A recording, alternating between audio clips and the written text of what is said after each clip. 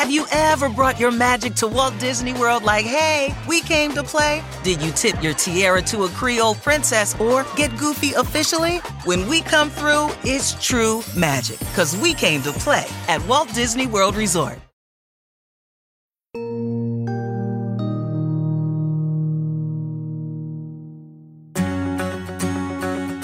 This episode is one that's close to the heart.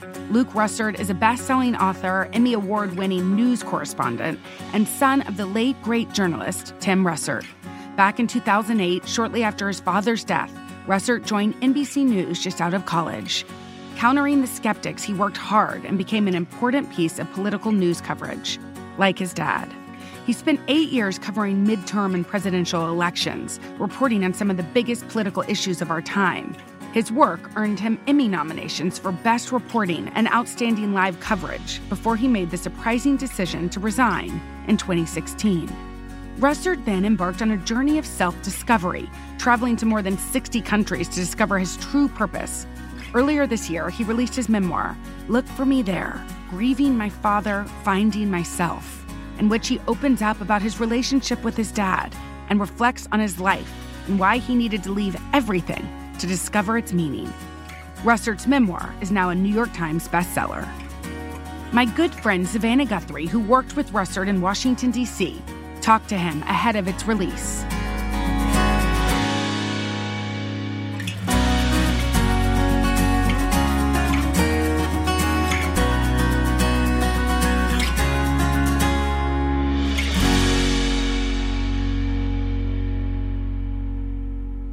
Hi. Hi. This feels so weird. My old office mate. I know, exactly. Reunited again. You know, people use that expression, you've been on a journey, but you've actually been on a journey. What has it been like to go through these years and be writing a book? Well, I left NBC and I was kind of going through this quarter-life crisis that I would call it. I didn't necessarily know what my purpose was. I didn't feel fulfilled. I liked the work, but some days it left me empty. So I wanted to sort of figure that out and answer that question. And it turned into what was supposed to be about 6 months of travel into a 3-year odyssey around 6 continents and over 65 countries, and trying to figure out, okay, who are you independent of your parents? Who are you independent of your profession, your hometown, and what are you really about? And that's what I tried to answer in the book. And it took a while to get there, and it had to go to some dark places, some raw places. But ultimately, at the end of the day, it felt great getting out of there. What does it feel like to be putting this all out into the world? It's cathartic.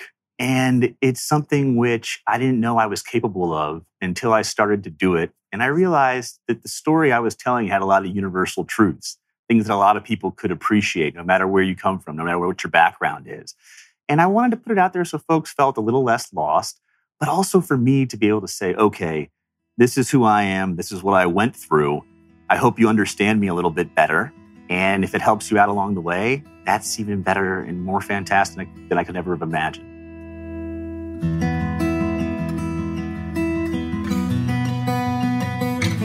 Well, of course, this journey begins in many ways with your father's passing, which was a heartbreaking and shocking moment that as a young man, you had to share with everybody. 22 years old, and I got the phone call, and it was an NBC number. And I thought it was him, to be honest with you, sort of just checking in on me because I was over in Italy.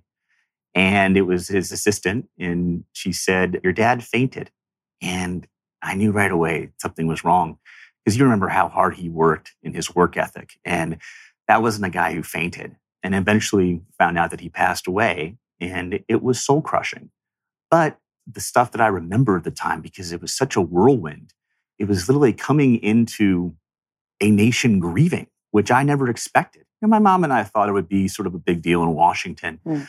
But when we went to his wake and people had driven hundreds, if not thousands of miles to come say their last respects, it was really something that I came to understand is this is bigger than just me losing a dad. This is a lot of loss for a lot of people. And it forced me to try to be strong, and it forced me to try and lessen the pain of the loss for other people. But in that moment, I wasn't necessarily processing the grief myself. It was sort of throw yourself into the funeral, throw yourself into the work afterwards. And it wasn't until years later that I realized that. You were asked to do a lot in those days. I mean, I remember being at your father's memorial service, and you gave the eulogy. And I can't imagine standing up at 22 years old in that crowd under those circumstances, you're heartbreaking, and then feeling like you have to somehow give words to this legacy. I write in the book about putting the eulogy together. And I was by myself in my apartment. It was empty at the time. There was no furniture in there. I had just graduated college. And I sat down at this little kitchenette to sit there and sort of say, okay, what can I do? And words started to flow out because I really feel that that was sort of my father speaking to me in a way. And then I went and got his book, and he had an entire chapter on loss. And I read that, and it was almost like he was talking to me and getting me through it, right? What a gift. And so I read that chapter, and suddenly everything comes together. And I wrote it in a few hours straight. I read it through one time, maybe twice afterwards. I didn't show it to anybody. And I said, I'm going to go give it. Now, my mother, who's a professional writer, goes, can I see it? Can I see it? Can I see it? And I said, no, this is mine. And this is something that I have to do for Dad. And it was quite nerve-wracking to be up there in the church at the lectern. And you look out and you see the face of Barack Obama and John McCain and Joe Biden, Nancy Pelosi, Ethel Kennedy, right? But then I looked in the back and I saw the faces of my friends who I had known for years. And then I said, okay, we'll be all right. We'll be all right. And I felt my father there too. So, and I knew I couldn't let him down. So I did the best I could. Well, it was a shining moment for you in one of the hardest moments of your life. And through that and people coming to know you, suddenly NBC News says, we see something in you. Yeah. Would you like to come work here? And had you really ever thought about doing something like that before that moment? No, because I had always seen politics as sort of my father. And I was more interested in sports or international relations. I had been doing some sports radio, and then I thought maybe I'll get a graduate degree in international relations. My mom does so many things abroad. And NBC came to me, and a few others came up to me too. And they said, you have a gift. You have a natural talent. The name didn't hurt either. Would you like to pursue this? And I honestly didn't know. I was uncomfortable a little bit. But then I sort of started to think, and I said, okay, well, there's a reason why the universe is operating in this manner. There's a reason why this opportunity came up. And would you, Luke, be comfortable if 5, 10, 15, 20 years down the line, you thought back at this and said, I didn't take that opportunity. I didn't take that chance. Let's sort of see what you have. So I signed a 1-year deal. They actually wanted to do longer at the beginning. I said, no, just do one, because I just want to see what I have. And it started out doing some great stories from the youth vote. And then once the election was over and President Obama went into office, things sort of shifted. So I was a little lost. I didn't know what the opportunity would mean. But I had some time left on the deal, and I said, we're shorthanded on Capitol Hill. Send me up there. I'll fill up the internal hot file that you remember so well, and those types of things that we see at NBC. And was off air, and I actually really liked it because I was able to develop sourcing, was able to go to these press conferences, was doing radio hits and Sunday mornings and had weird hours. But it was a wonderful education. And then that parlayed into covering Congress very closely. And I loved that beat because it was part history, part politics. And it was a building my father had worked in. And it was Washington. And I loved it.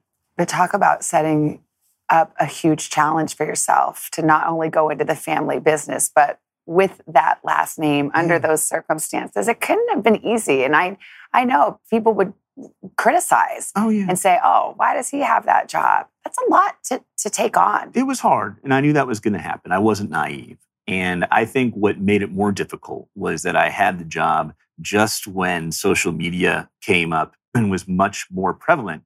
So it was really easy to read nasty things about yourself. And I think that contributed to anxiety because I would always put out a sort of jocular bravado, put the shield out, never let them see you sweat, right? Keep calm, carry on, and move forward.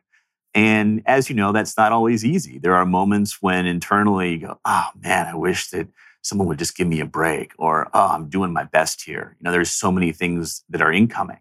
But there was also a challenge aspect to that I sort of gravitated to, which was that, okay, I'm going to take this criticism. I know it, but that means I have to work 10 times harder to prove myself and try to limit unforced errors and try to do the best job I possibly can so that at the end of the day, people who pay attention go, you know what, you earned your keep. And when I left the Hill, that was the greatest compliment I had. Some of these crusty old Hill reporters that have been there for 30 years and have seen everything. I call them the scribes. That's exactly what they are.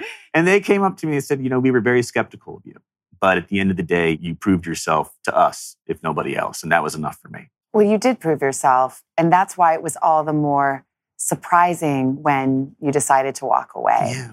We could watch you on TV and see your star rise and see the successes that were being accumulated. What was going on inside with you in that time? It was interesting because I saw the trajectory. I was incredibly blessed that I had become established, gotten the name, was doing things on television, had developed great sources in Washington. And as I write, this sort of brass ring was to some degree in my grasp. And who knows what the future would have held on to. But there was a void inside that wasn't being filled. There was a sense of, is there something else out there? And I turned 30, which at the time I thought was getting old. I remember it's those not days. now. No.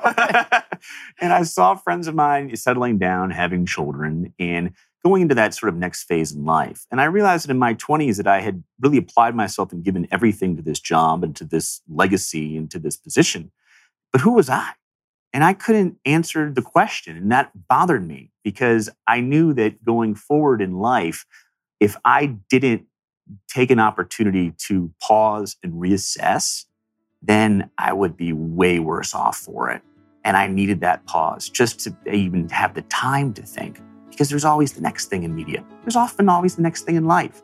And so it was the combination of that, a very hectic work environment and seeing people settle down. And I said, I just need 6 months, if anything, just to sort of figure out what's going on here.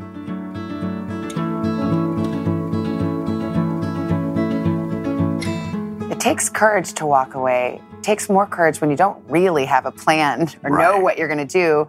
And you didn't. You had a truck, a dog, and a roadmap. It's one of those things where I knew I had to get out of my hometown and I had to get away from my last name. I had to get away from the world that I knew. And that was the only way to really properly assess things and process things. And you referenced the truck and the dog. And so the first solo trip I did was I drove through Maine. I drove the entire state in about a week to 10 days. And I was a little anxious beforehand because I had never done anything like that. My parents always would keep tabs on me. I had a lot of fun in college, but there was always check in, don't do anything too crazy. I think the craziest thing I did was take an RV from Boston to Notre Dame with my friends. I never really got too far untethered.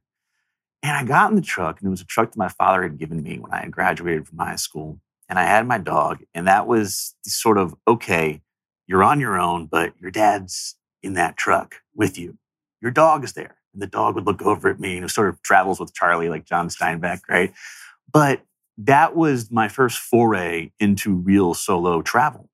And it was eye-opening because I was forced to wrestle with the thoughts in my head. There wasn't any next thing planned. The only thing that was next was, well, am I going to take that road or take that road? Do I want to go on the coastal side or do I want to go through the woods?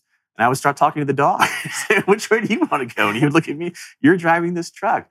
But it was so rewarding because once I did that, I started to think a lot more and sort of assess things and really had a healthy dose of self-awareness. But my father was never too far. And I write in the book, every time I would go in the glove compartment, he had on the envelope, like, Luke's registration. Like, this is what you take out. Like, don't get pulled over. It's like, thanks, Dad. I appreciate it. You talk about self-awareness. I mean, I think that's one of the things that I was struck by in the book is you're really transparent about that these travels and this opportunity is a real privilege. Mm-hmm. It is a blessing. And you know that. It is. And it's obviously, I'm not naive to think everyone can do it. And I realized that when I was doing it, I said, wow, I am so lucky. I am so blessed to be able to have this gift of time and this opportunity to travel and to see new things. I was very conscientious of that because I've dealt with what I would say the weight of privilege. And a lot of folks see it and they go, well, that guy doesn't have a bad day, right? There's no way he can have a bad day. He's got everything going on for him. And I understand that. I'm conscientious of that. People have it so way worse off than I ever did. But it's still at some point when you have an opportunity to try to make things right in your own mind and your own heart, you got to take it. And I did. And I was always conscientious of it and always tried to impart the knowledge that I gained when I traveled and just be kind and not develop an ego in any capacity. People sometimes say you have to step outside your own culture to really see it. And I think the same could be true. Travel helps you see something new about yourself. I couldn't agree with you more. And when you go to a foreign land, you don't know the language, you don't know the customs, you're at the airport, you don't even know how you're going to get to where you're staying. And I stayed in all types of places. I slept on the dirt floor of a pig farm, and I stayed in nice hotels and everything in between. But it's a certain way of sort of measuring who are you and what can the world teach you and what is the world going to give you away from the little world that you knew that you grew up in. And it was very interesting. I realized that growing up, my father was risk adverse. He came from a parochial upbringing in beautiful South Buffalo, very strong Catholic neighborhood. Everybody knew each other. And he always would try to sort of recreate that. He didn't like to get away from the world of which he knew. My mother, on the other hand, was incredibly adventurous. Would join the Peace Corps when she was a young woman in the 1960s because that was one of the only ways women could, in fact, travel and get out back then. And I had never contemplated these things in my 20s. I had never really thought of my parents as people. And it was when I started to travel and I saw how I would react to different things that would come up, whether it was, oh gosh, I got on the wrong train, or there's no ride. I'm going to have to throw my bags in the back of this tuk-tuk and go through the swamps. I think about, I don't think my dad would have been very happy there. My mom would have handled it okay. Where are you on that? And I'm probably somewhere in the middle. But it's just things like that. You don't think about it and you start to understand your parents more as people and you understand yourself better as well. Coming up, Russert opens up about his relationship with his mom, journalist Maureen Orth, and how she inspired his travels.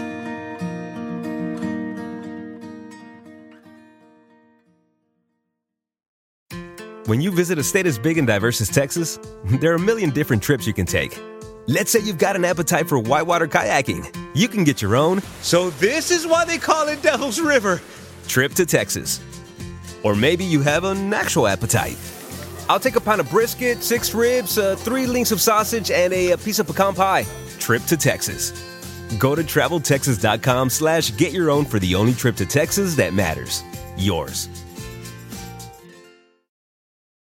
Have you ever brought your magic to Walt Disney World like, hey, we came to play? Did you tip your tiara to a Creole princess or get goofy officially? When we come through, it's true magic, because we came to play at Walt Disney World Resort.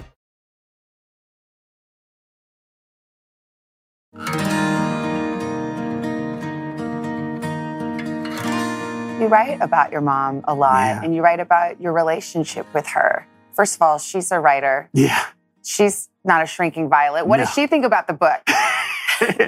I think like anybody who is a character in a book, they obviously are going to have their opinions about how they're portrayed. But she told me it was well written. And that meant the world to me because she's the greatest writer I know. What did you come to learn about your mom? Because your mom is incredibly successful in her own right, an accomplished journalist, and as you say, an adventurer. Yeah. But you talk about having a little tension with her sometimes. And how did you work that out? So growing up, my mom was very much the disciplinarian. She came from a very strict Catholic household. Her father was one of those guys that if she brought back an A-, he'd say, why wasn't it an A? You're better. You can do better. Do it.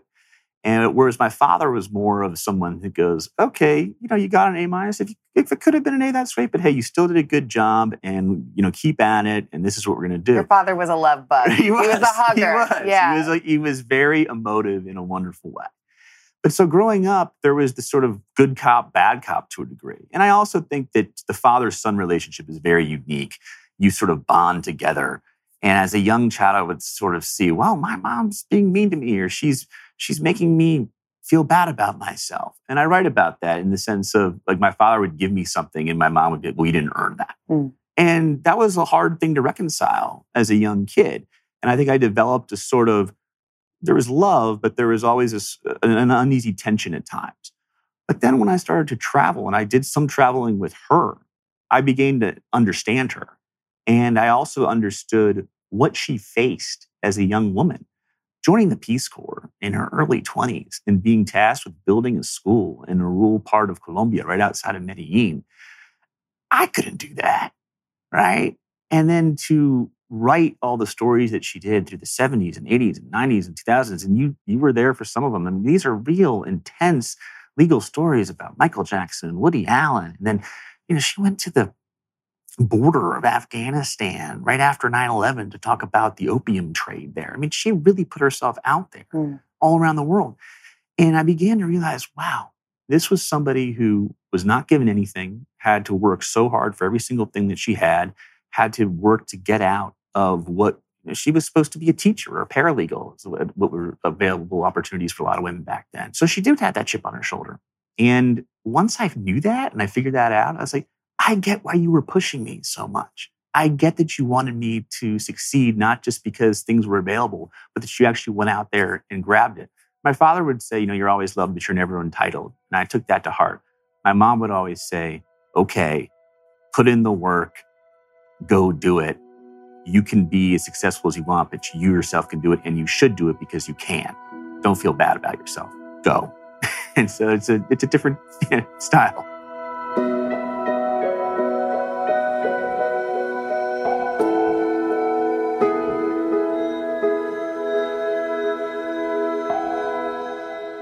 You and I have shared before, I lost my father as a teenager. You lost your father young. And I know that's always connected us. And one thing I remember is trying to learn how to be a family without him. We were a family of 5. We had to become a family of 4. You and your mom had to learn how to be a family without him. One of the things that I don't think gets enough attention is that when one parent dies, the entire dynamics of the family shift. I'm an only child. So it was 3 of us before, and there was only 2. And it took some time to figure that out. What are we going to do for the holidays? Where do we go? Do we go to my dad's family? Do we go to my mom's family? Do we stay by ourselves? Where do we end up? But then it's the sort of dynamics of the house, just in sort of living. Now, I wasn't living with my mother, but I was a few streets away. And I realized that some of the phone calls I was getting were ones that used to go to dad. So I had to sort of step into that role where we became a unit. We had to understand one another. And we also had to deal with things that come up in families, things that come up with managing a household. But more so than anything, it was those first few years where you feel something's missing. And do you acknowledge it? How do you process it? I know some folks that lose somebody and they'll set a place at the dinner table. I know other people that, they'll play music that somebody liked. For us, it was, we acknowledged it and then we would try and just enjoy our time. But it stings. I think that, especially around the holidays, you feel that a lot.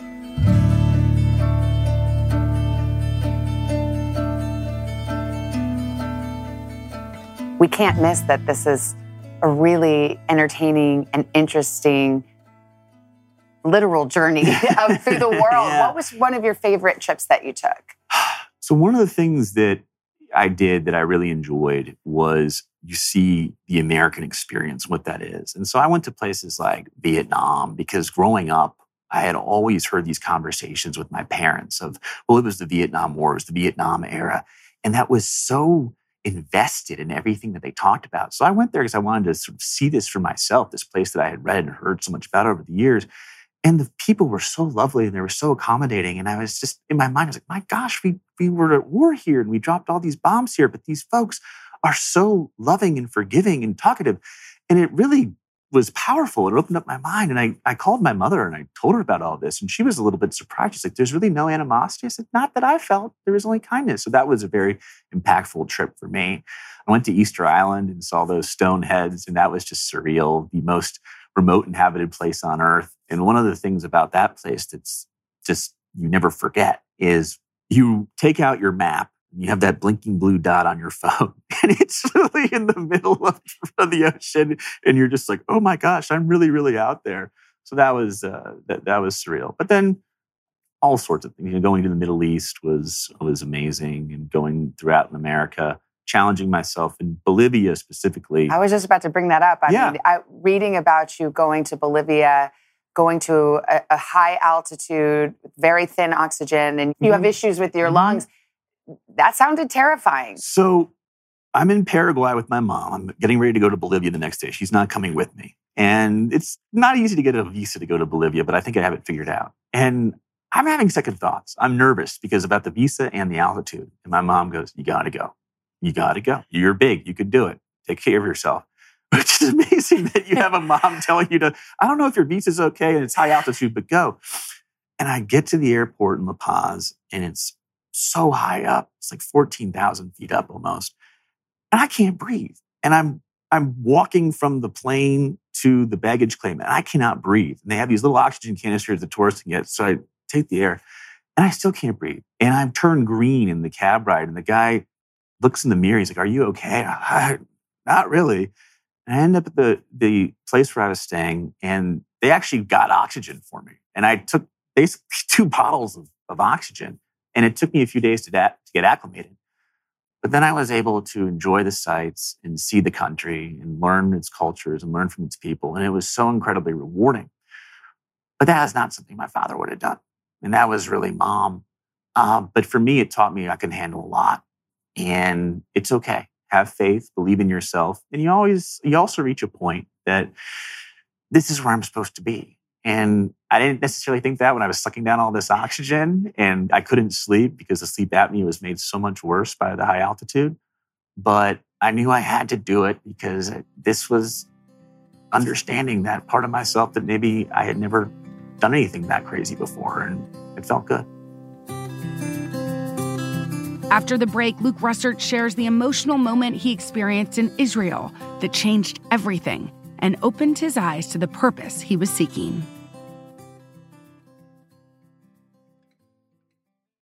When it comes to family vacations, there are a million different trips you can take.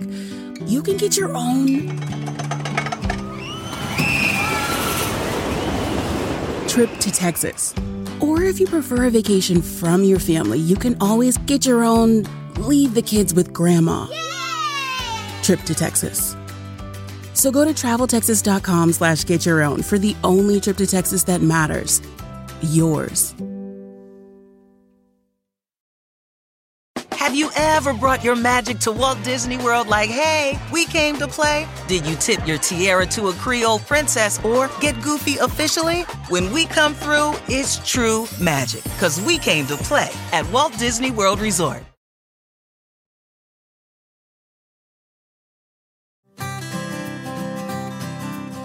You took a trip to the Holy Land. Yeah. I know that was deeply meaningful to you. You're a person of faith. Your father, mother, certainly their faith is very important to them. Tell me about that. So, I grew up in a Catholic family and I went to Mass from the time I was born. My earliest memories in Mass were playing with Matchbox cars in the pew, trying not to be too loud to upset my parents. And I always asked my dad, I was like, why are we here? I'm 4 or 5 years old. He's like, because you have to be conscientious of all the gifts that you've received.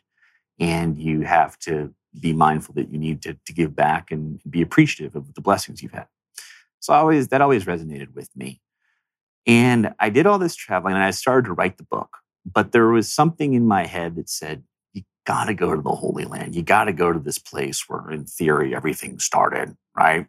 So I take the trip there and I have this moment where I go to the Church of the Holy Sepulchre in Old Jerusalem, and it's at night, and it's about to close. And what's just so surreal when you go to Old Jerusalem is all these stories that you're taught at church or at Sunday school. Oh my gosh, I'm here in the environment. I'm here at the setting. And I go to this church, and there's the tomb of Christ. And they go, you can go in there and pray. It's an Orthodox priest behind, and you get your 30 seconds, and he kind of nudges you to get out of the way. And I was at this point where I had begun to write and I began to review all the journals, but I was still sort of unsure, what was this all about? Why did I have this journey over all these years? What was I trying to get at? And in that moment, I have this very deep meditative state that I go into. And I ask God, I ask spirits, I go, what am I supposed to do? What is my purpose here? Why was I given all this privilege? Why was I given all these opportunities? What do you want from me? What am I supposed to do? What is this about?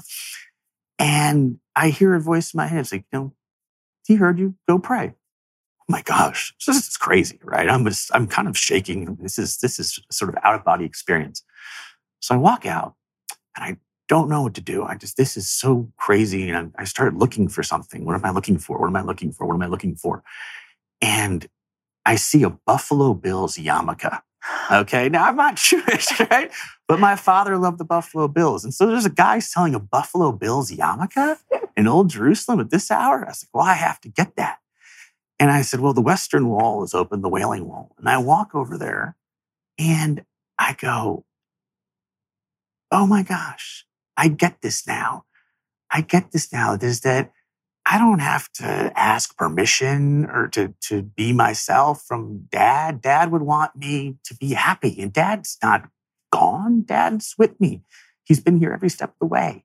And I feel him and I feel that. And it was just such a beautiful moment of clarity that, honest to God, I think could only have happened there because I went everywhere else and it didn't happen like that. So it was incredible. And I was so thankful. The voice said, go pray. Yeah. You did tuck a prayer into the Western Wall for your dad. What did it say? It's his favorite verse. It's from the second letter of Timothy. And basically, I have fought the good fight and keep the faith. And that was completely organic. That was completely organic for me. And I remember sitting there just in awe of the whole thing. And that was the same prayer that was read at his funeral. And I hadn't read it since then. And it was a sort of good finality. Divine, yeah.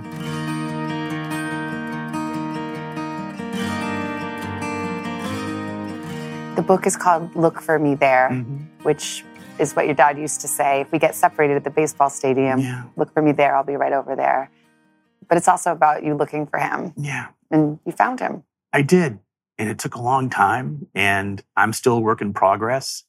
But that part of my life is fulfilled. And I miss him every day. But I know he loves me. And I know he's happy. And I don't have to look for him because not only did I find him, but I carry him. And he sees me, he looks out for me, and we love each other. Well, he'd be so proud of you. Thank you so much.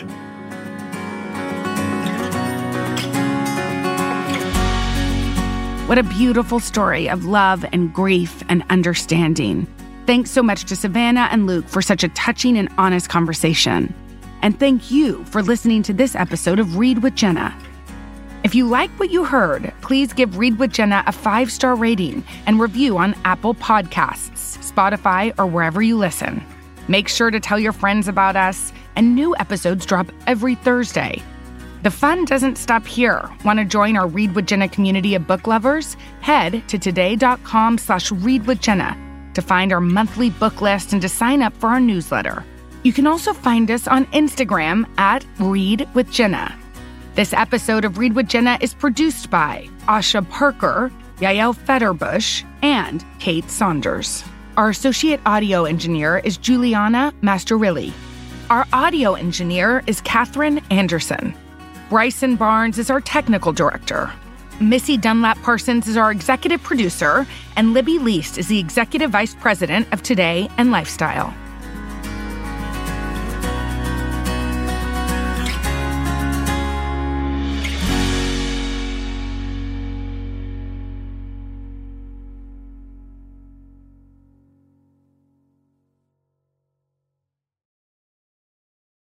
Three great words. Free Fries Friday. Especially when they're used in that exact order. Get a free medium fries with $1 minimum purchase. Ba-da-ba-ba-ba. Valid one time on Fridays at participating McDonald's through 12/31/24. Excludes tax. Must opt into rewards.